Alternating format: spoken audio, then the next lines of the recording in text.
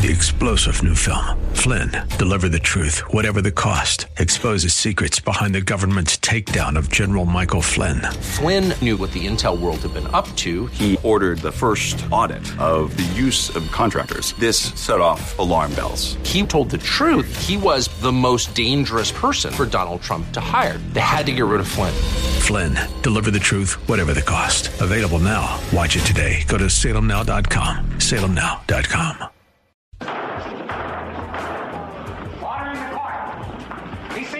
It's time for Talk Law Radio with Todd Marquardt. Todd Marquardt, attorney at law in Texas. If you're a millionaire or a thousandaire, Talk Law Radio is now on the air.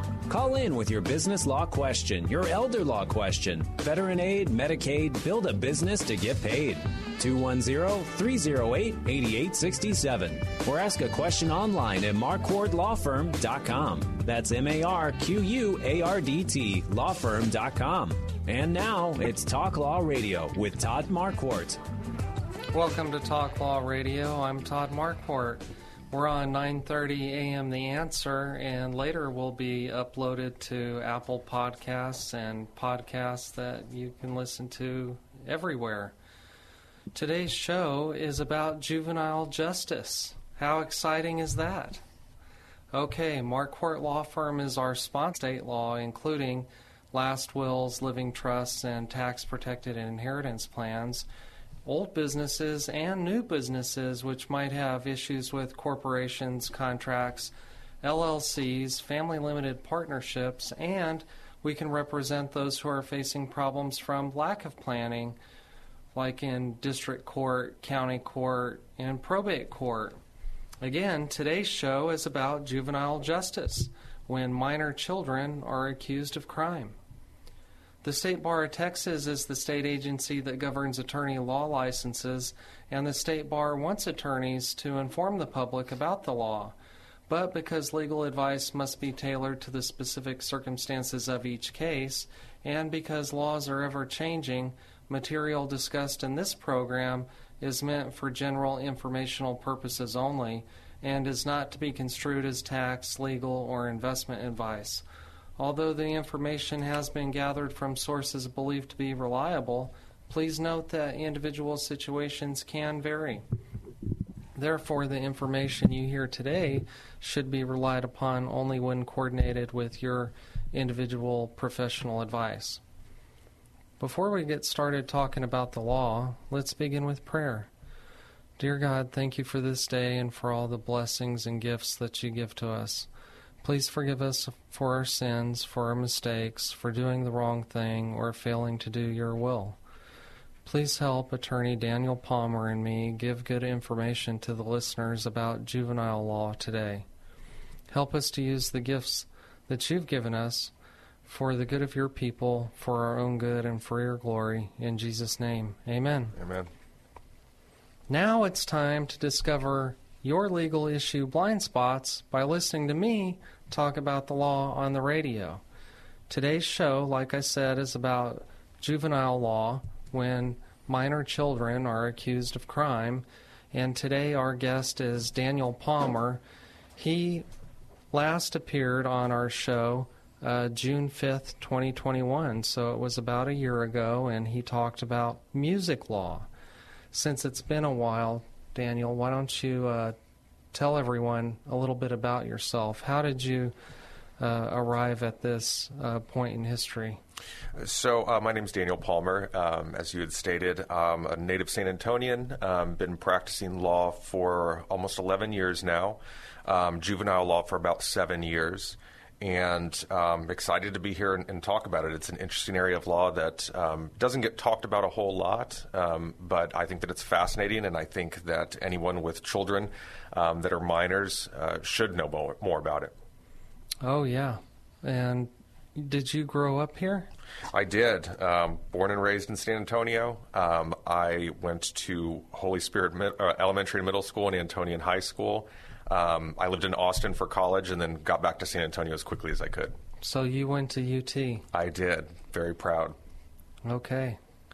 And you went to St. Mary's Law School. I did. I went to St. Mary's Law School, and as soon as I graduated, I started working at the District Attorney's Office here in Bexar County.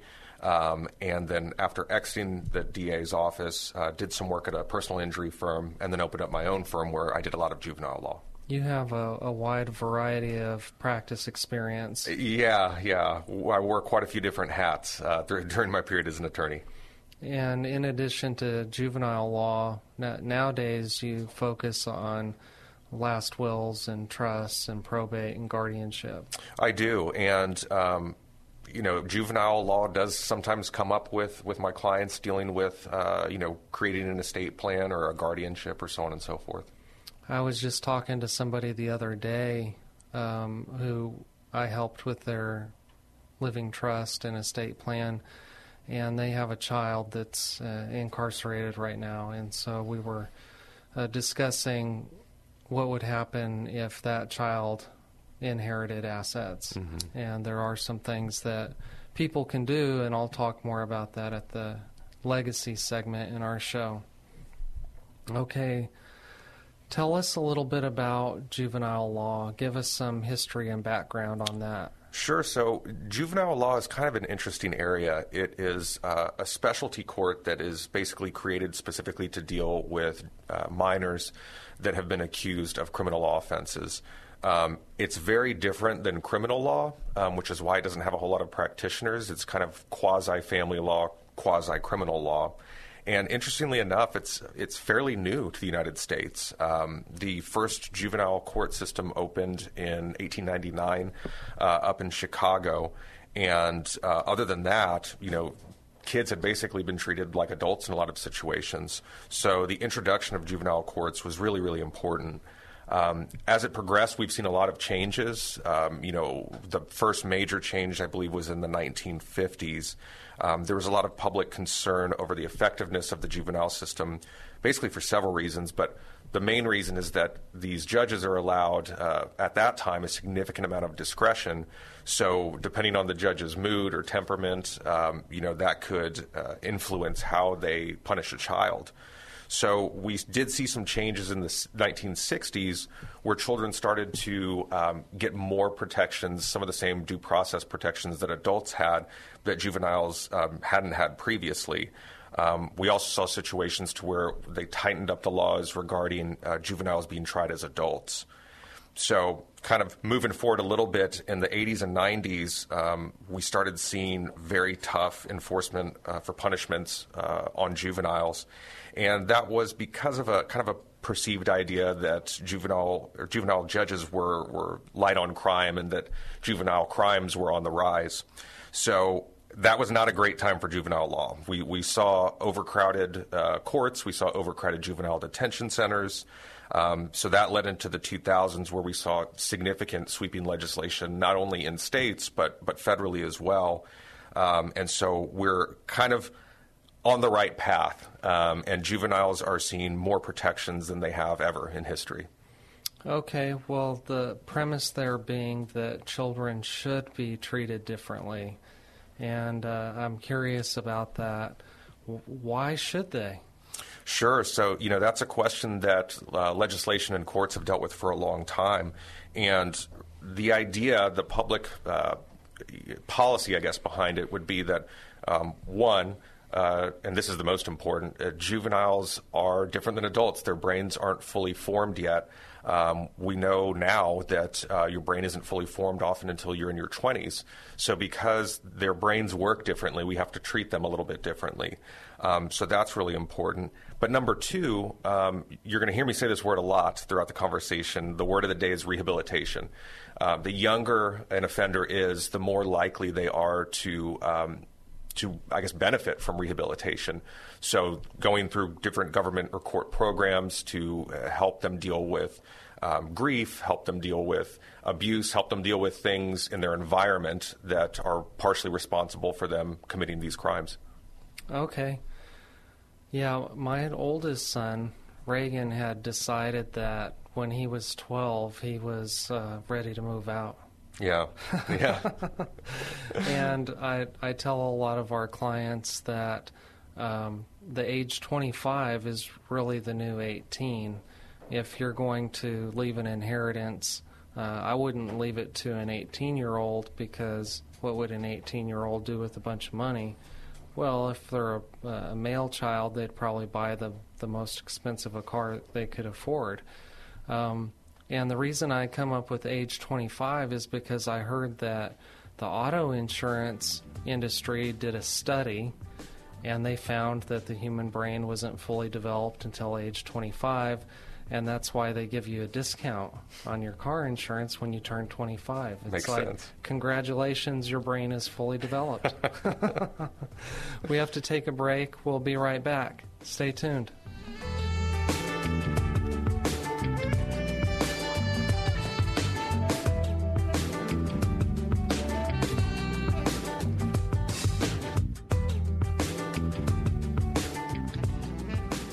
Some real estate questions have profound impacts on your business or estate. Changes of ownership to your real estate could impact your business or your legacy to your children and grandchildren. It may be less expensive to prevent a mistake than to correct one. If you have real estate questions, it's a good idea to contact an attorney who focuses on last wills, living trusts, and tax-protected inheritance plans. Call today to schedule your no-cost legal consultation. 210-530-4278. That's 210-530-4278. Marquardt Law Firm.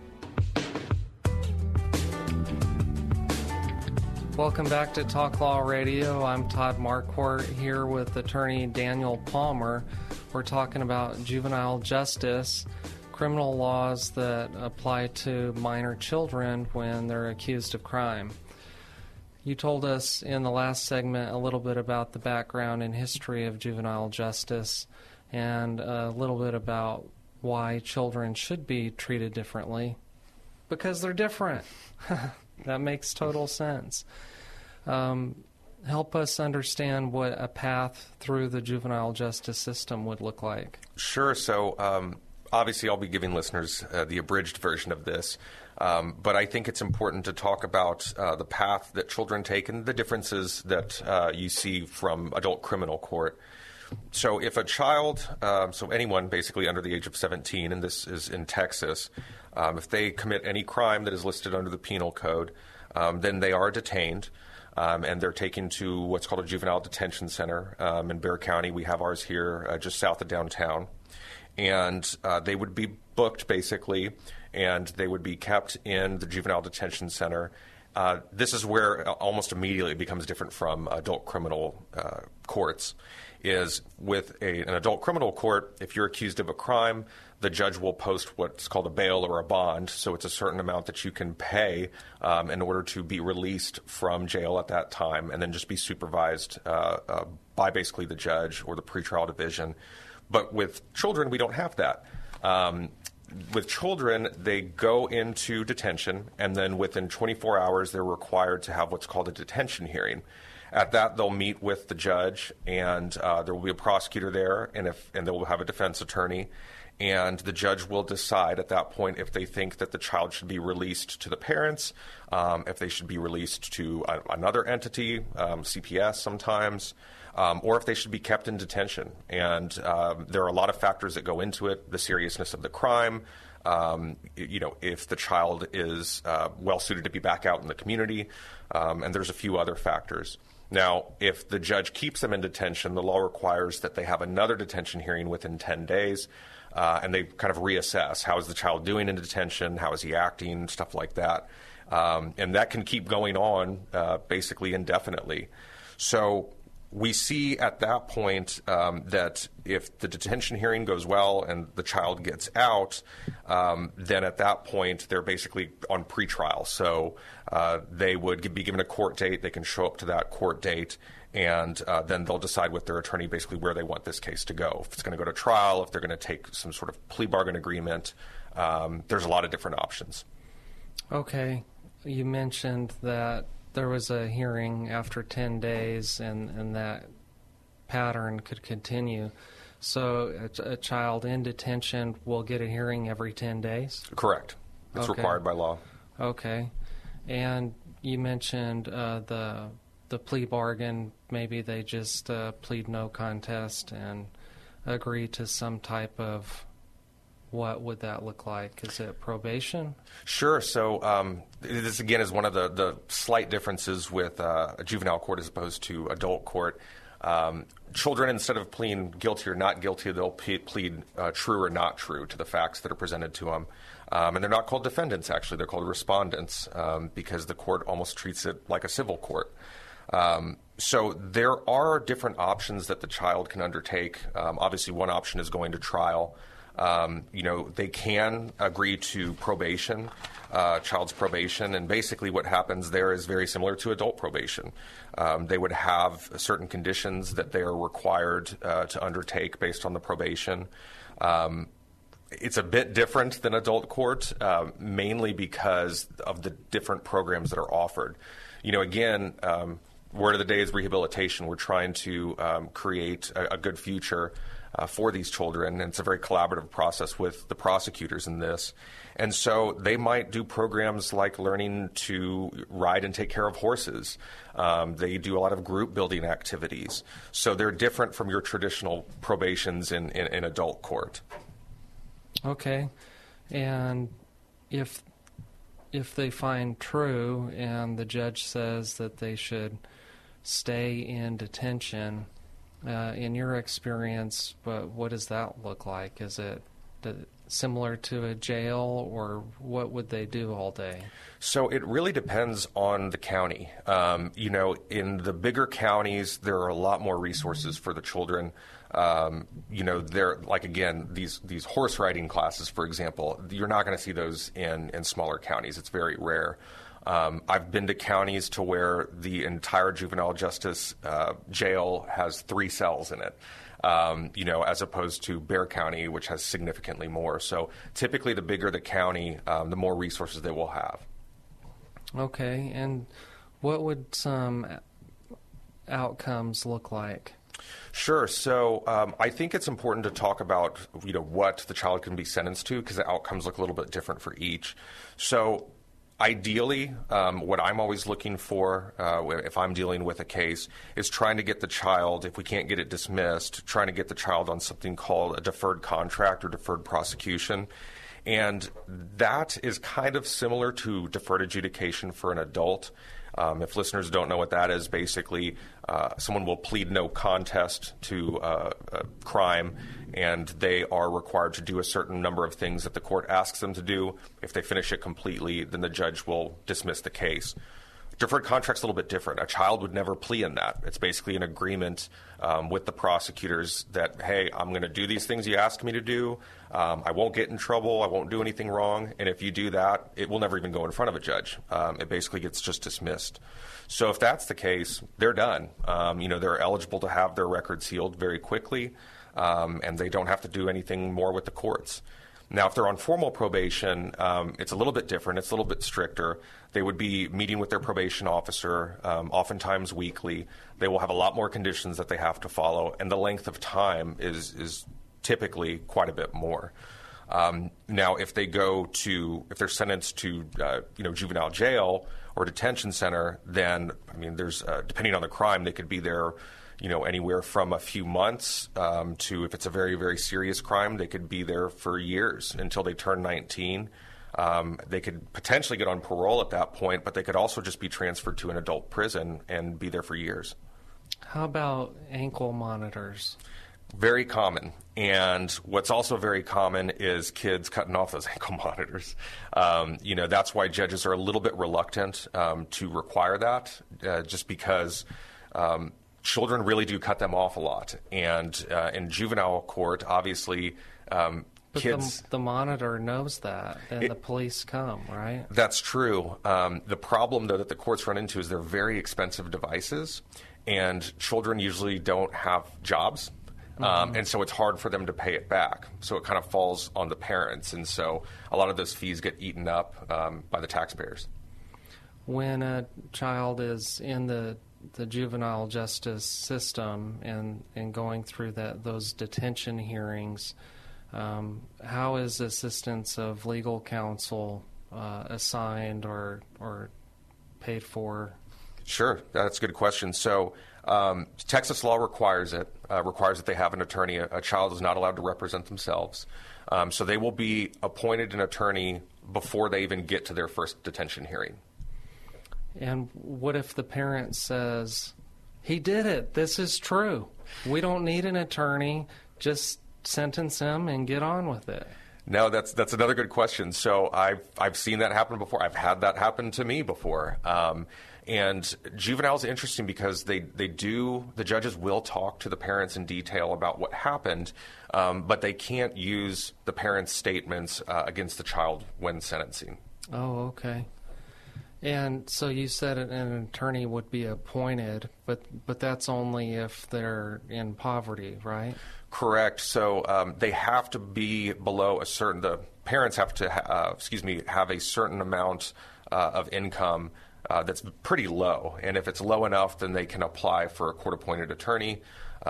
If they're above that level, then they have to hire an attorney. Yeah, basically, I think if you're on government benefits, then you qualify. And if you're not, then maybe they have to look at it a little more closely. That's correct. Okay. And so ankle monitors is one thing. How about sometimes in the news, I've never really known anybody personally that was a child that was tried as an adult, but I hear about it in the news a little bit. How does that happen? Sure. So they're called certify and transfer hearings. If you ask anyone in the court, they'll call them CNT hearings. And they're interesting because you can have situations where someone who commits a crime as a child is transferred to an adult court for the case to be heard. Now, in Texas, the youngest age that a child could be potentially tried as an adult is 14. So if you're under 14, it's going to juvenile court no matter what you did. But what's important to know is that even though someone is 14, there's only certain crimes that they commit that could make them eligible to transfer to adult court. Capital murder is one. I know that any first-degree felonies fall under that category. And then there's some types of aggravated, drug offenses, like selling large amounts of drugs that make them eligible. Now, once they get to 15 years old, then any felony offense at all could potentially send them to adult court. Now, usually it doesn't happen unless it's a very violent offense, but technically they could actually be sent to court for sent to adult court for a low-level felony offense. And so I guess the public policy behind these age limits and when transfers can occur and what circumstances, that would be based on age of responsibility. That's the idea, yeah. There are some people that argue that the numbers are arbitrary, but I think that there has to be a cutoff somewhere. Mm-hmm. When does the child really understand that what he did was wrong and have control over his own behavior? Sure. And I think that it's really important to note that a child isn't just automatically transferred to an adult court if they've committed a crime like I've talked about and are of a certain age. The certification hearing that they have to go through that's required by law in front of a juvenile judge allows both the prosecution and the juvenile's attorney to basically argue their sides as to why the child should or should not be sent to an adult court. It's very rare that children are certified. Like I said, I had practiced juvenile for 7 years, and I think I've only taken part in a handful of juvenile certification hearings, and I've handled hundreds of cases. Did you or do you still follow these children to find out if they were rehabilitated and doing well? Yes, there have been a few that I am still in contact with, their parents. But I'm glad you brought it up because one thing that's very different from juvenile court than with adult court is a little what we talked about earlier regarding someone being assigned a court-appointed attorney. In adult court, you could be assigned, if you're below the poverty line, you could be assigned an attorney, and then, maybe they go to trial in the case, or maybe you plea it out, and then you're done with that client. You'll probably never see him again. If they commit another crime, they're just assigned another random attorney. But in juvenile court, if you are assigned to a child as an attorney and you finish out the case and they commit a different crime later on, you get assigned to them again. So some of these kids, I didn't do a whole lot of court appointments, but the ones that I did, sometimes I represented them for years. And is that why you enjoy that area of practice?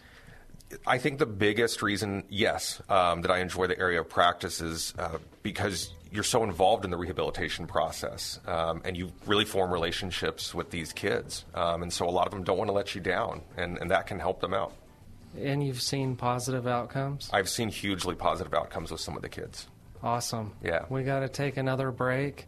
We'll be right back. We'll talk about some famous people who had criminal tendencies in their childhood. So stay tuned.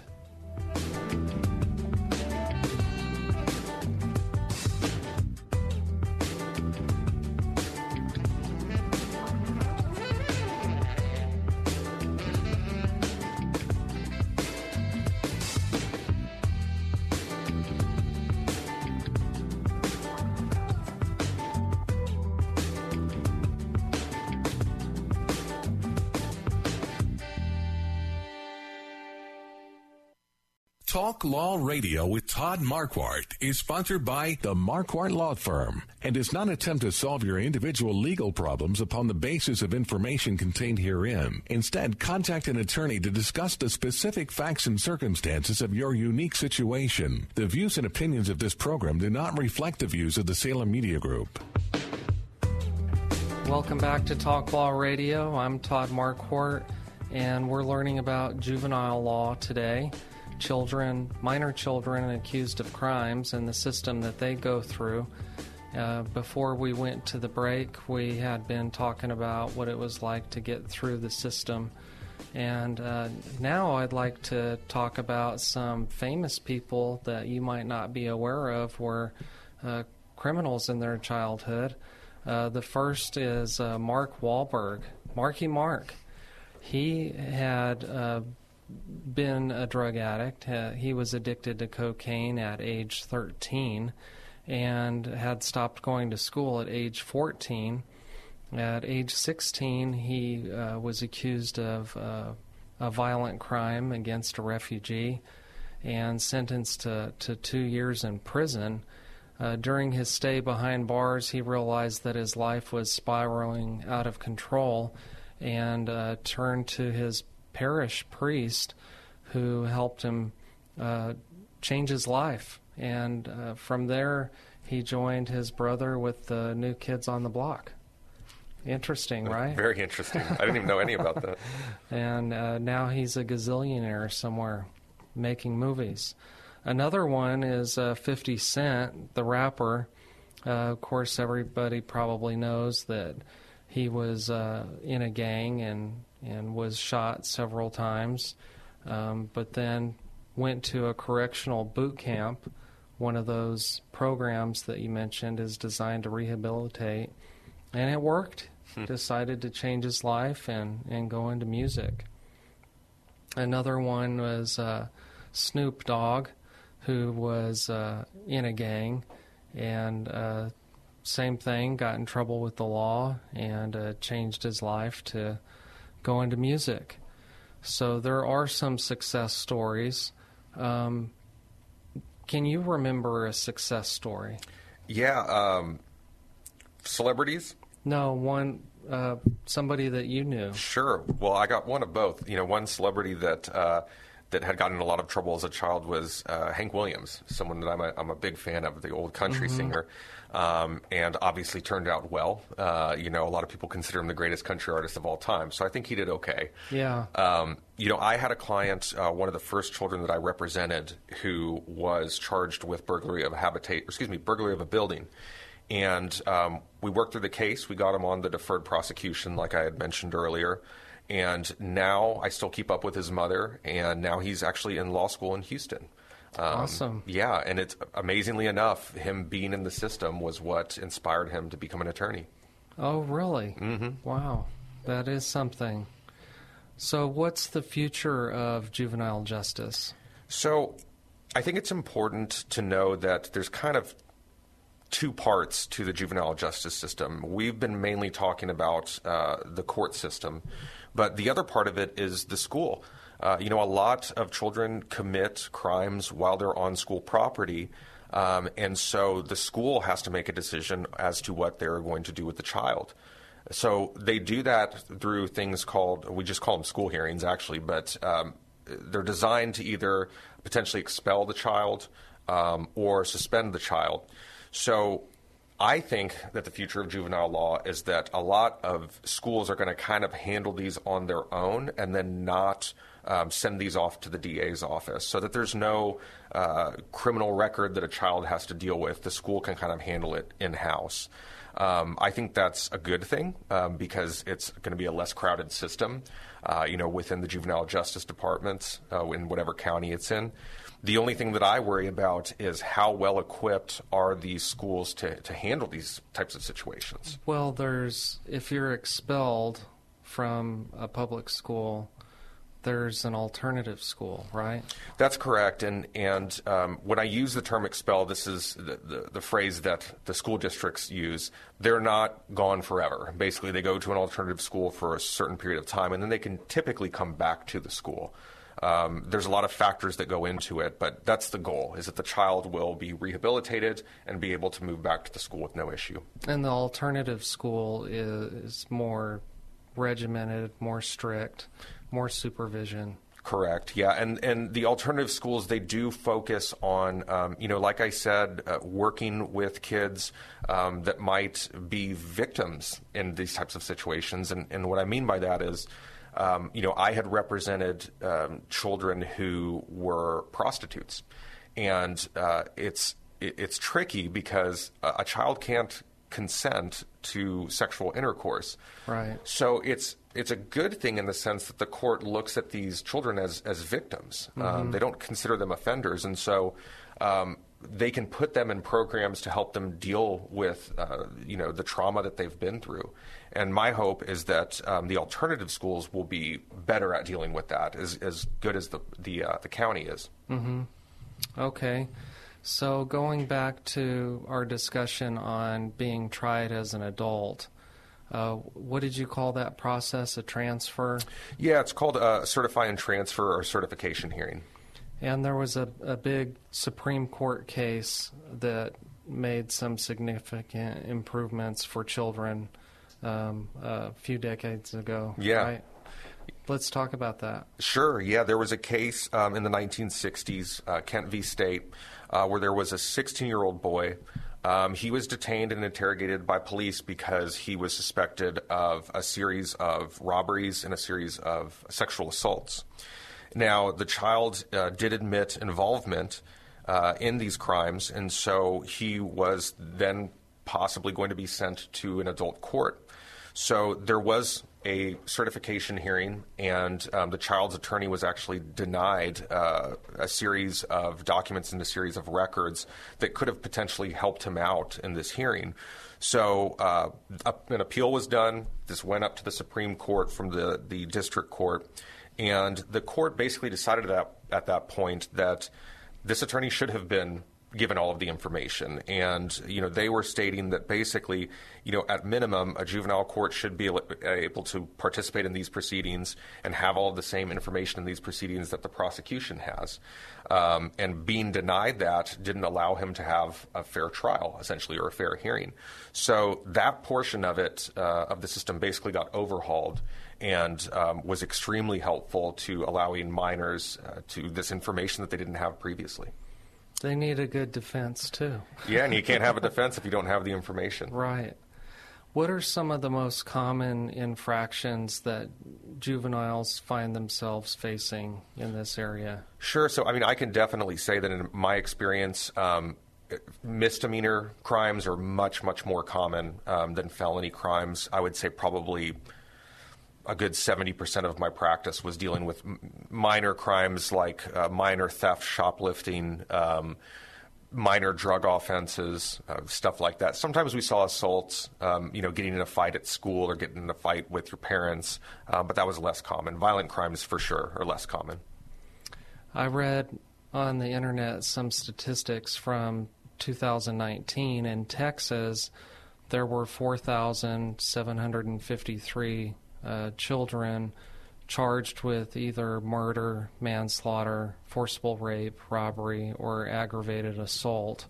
And that comes from Texas Department of Public Safety. That's a small number compared to the total population of kids in Texas. They say that the rate of children being prosecuted for these offenses is 144.5 per 100,000 children. So that's a pretty small rate. Yeah, and it actually is on the rise. We're seeing a rise in cases that are being given to the DA or transferred to the DA's office from schools that are have any type of violence associated with them. Which again is kind of good and bad. I mean, the children do need the resources to be able to be rehabilitated, but also, they're going to need help in schools too. If they're going to be doing their probation and going back to these schools, I think that there needs to be more programs in the schools to help them assimilate back in. Right. Well, the program I think of is anger management. That's big with domestic abuse in the family law system, and I think that maybe kids could benefit from that as well, because they model what they see at home, and it tends to be a generational problem. And so I agree with you that maybe something could be done to stop the cycle by rehabilitating the children and just letting them know that there's other outlets for dealing with their anger. Maybe somebody like Will Smith would have benefited from that. Maybe. Maybe.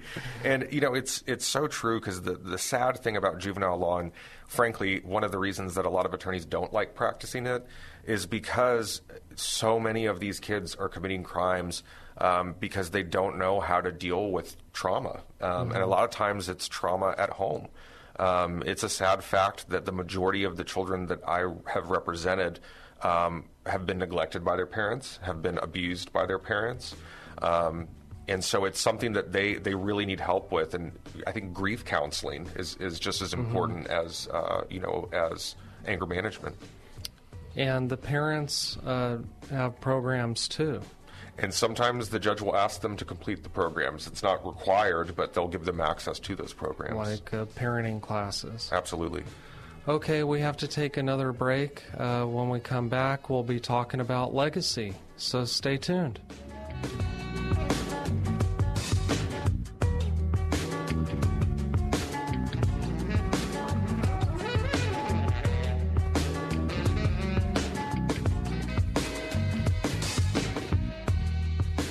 Some real estate questions have profound impacts on your business or estate. Changes of ownership to your real estate could impact your business or your legacy to your children and grandchildren. It may be less expensive to prevent a mistake than to correct one. If you have real estate questions, it's a good idea to contact an attorney who focuses on last wills, living trusts, and tax-protected inheritance plans. Call today to schedule your no-cost legal consultation. 210-530-4278. That's 210-530-4278. Marquardt Law Firm.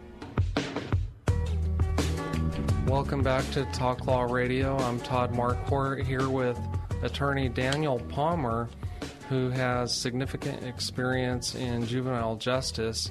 We've been talking about what the juvenile justice system looks like and how it's different from adult criminal justice. And now we're going to talk about what to do, or what are some options that somebody could do if they had a beneficiary or child and they were planning on leaving that person an inheritance but didn't want that inheritance to be squandered or used to further their criminal lifestyle. And so this is the legacy segment sponsored by Marquardt Law Firm. Attorneys at Marquardt Law Firm focus on business and estate law, including last wills, living trusts, and tax-protected inheritance plans. So we have a few clients every year, at least, that have a family member or a beneficiary that they're going to leave an inheritance to, because you can't take it with you. Sure. And so some of the planning here is based on what you don't want your beneficiaries to do, what you want to curb, stop, prevent, or prohibit, and others are what you want to encourage, like education or charitable giving or contributions to society. So some of those ideas, the case studies that I'm familiar with are, where you have a conservative person that does not want their beneficiaries getting addicted to drugs or alcohol, and so they give a trustee responsibility to oversee the beneficiary's life. And if the beneficiary wants distributions, if they want money out of their trust, they either have to take a test, a urine analysis, or they have to, if they're already in trouble or already addicted, then they might have to go to rehab. And so those are some customized provisions that can be written into the trust, in addition to taking care of their health, education, maintenance, and support. Because we meet a lot of people who are transferring significant wealth to a younger generation, and they don't want that money to be used in a negative way. A lot of times people work hard and they save and they skip out on things that they would have spent their money on in order to leave something to the next generation to make things better. It's like planting a tree today, even though you're not going to benefit from it, so that decades later there will be a big tree that will provide a lot of shade for somebody. Yeah, and I think that's important, and I think that, another thing that a lot of parents don't consider, and something that we deal with in our practice, is if they're going to be away from the child for long periods of time, maybe because of their job or whatever it may be, they would want an adult to be there not only to take care of them, but to make any type of financial or medical decisions for them too. So whenever I talk to younger parents, especially with younger children, I ask them if they'd be interested in doing some type of temporary guardianship of the child or temporary power of attorney to allow another family member to make those decisions for them and keep them on the right path. Yeah. My wife and I always use that when we go on vacation without the kids. It's important. It just says, that grandparents or whoever can make emergency medical decisions, especially when we went to Cancun. We went so many years ago. It was before cell phones were really popular, so it would have been a challenge to get in touch with us. Yeah, and I have a friend of mine who had a client who they had that form or they had that document, and they were able to make drug rehabilitation decisions for the child because it was considered a medical need. Oh, right. And the parents were out of town, they were out of the country actually, and so that individual was allowed to get that child in rehab. Great. Yeah, that would be really beneficial, because if you don't have that, then the drug addiction can lead to death. Of course. Yeah, so we want to prevent that. And you can name a temporary guardian, and you could name a permanent one. So I usually bring that up when you have the permanent guardian who you think would really raise the kids like you would, but they live in another state. And you have a second person who you're thinking, well, this person lives down the street or at least in the same city, and they could take guardianship right away, and then that would give time for the more permanent guardian to get things in order. Sure. to make room for another child. Mm-hmm. So I think that would be important, because if nobody is ready to take possession of a child when the unfortunate tragedy occurs, then maybe they just get put into a group home with Child Protective Services. It happens a lot. We want to prevent that by planning ahead. You can be specific about who you trust and about who you don't trust. So another thing you can do with these guardianship designation forms is say who you don't want. And years ago, when I first started practicing, I was helping a young mother and her young child, and through a family law custody dispute. And mom was really scared that the father was addicted to drugs and did not want her daughter to be, neglected while he was under the influence. And so we were able to successfully require supervision anytime that he was in possession of his daughter, which ultimately led to him not wanting that.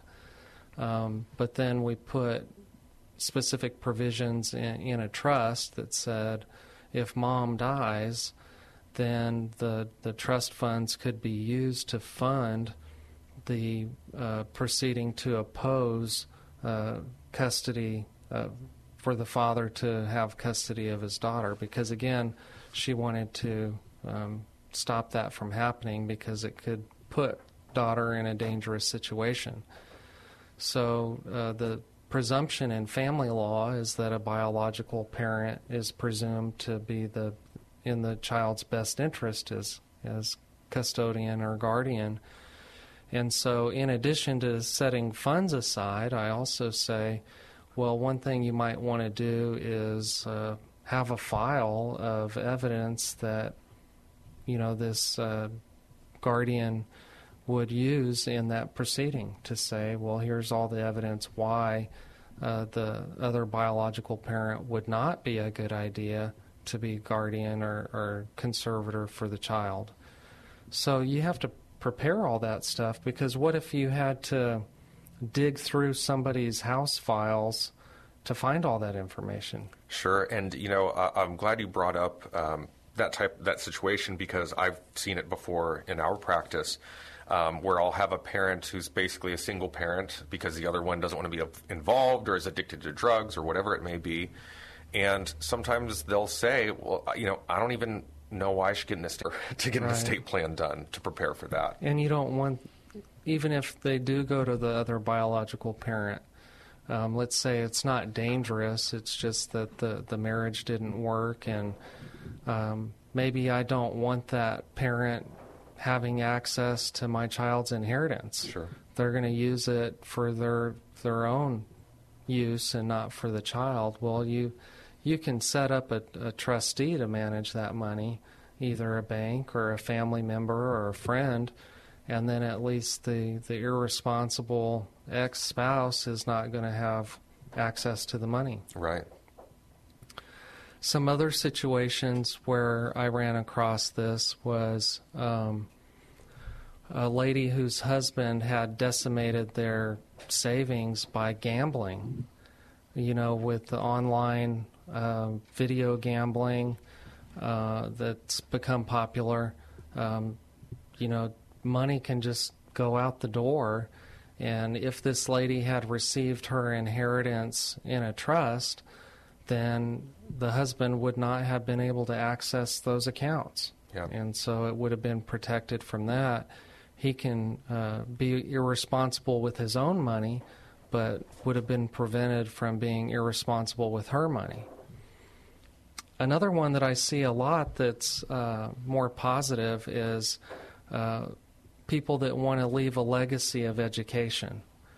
I have a couple of clients who had to change their family tree by being the first one to graduate from high school, the first one to go to college, the first one to get their master's degree, the first one to go to professional school.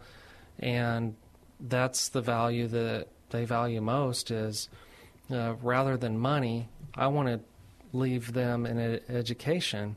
And so they say that these funds can only be used for education and, keep going to school if you want to.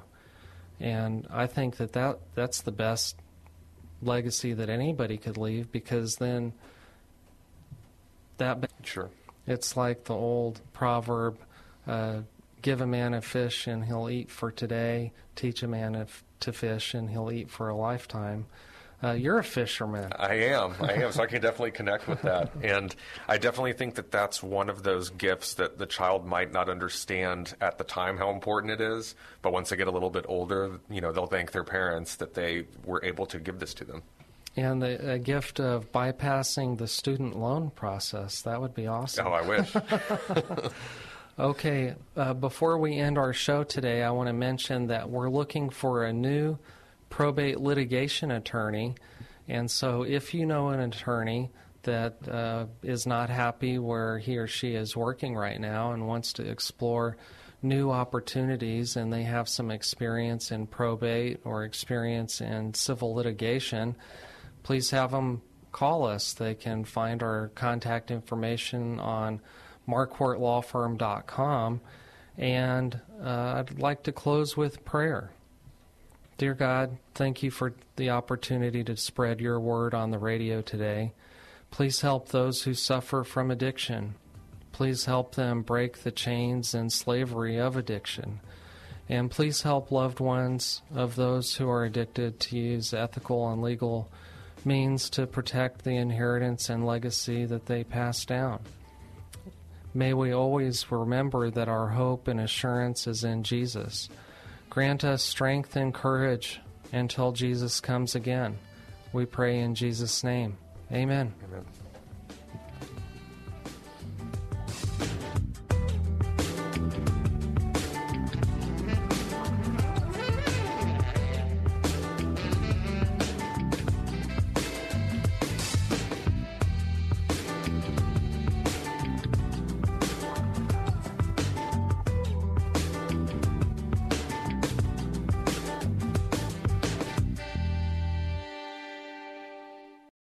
Three-star General Michael J. Flynn, head of the Pentagon Intelligence Agency, knew all the government's dirty secrets. He was one of the most respected generals in the military. Flynn knew what the intel world had been up to. He understood its funding. He ordered the first audit of the use of contractors. This set off alarm bells. The explosive new documentary, Flynn, Deliver the Truth, Whatever the Cost, uncovers the facts behind this scandal. Flynn told the truth. He was the most dangerous person for Donald Trump to hire. I find out the worst enemy that I'm going to face in my life is right here in America. They took my assessment and they wanted me to change it. And I was like, I'm not changing it. They had to get rid of Flynn. With in-depth interviews, archival footage, and never-before-seen personal records of the man behind the headlines. I just felt like I was drowning. Flynn, Deliver the Truth, Whatever the Cost. Available now. Watch it today. Go to salemnow.com. salemnow.com.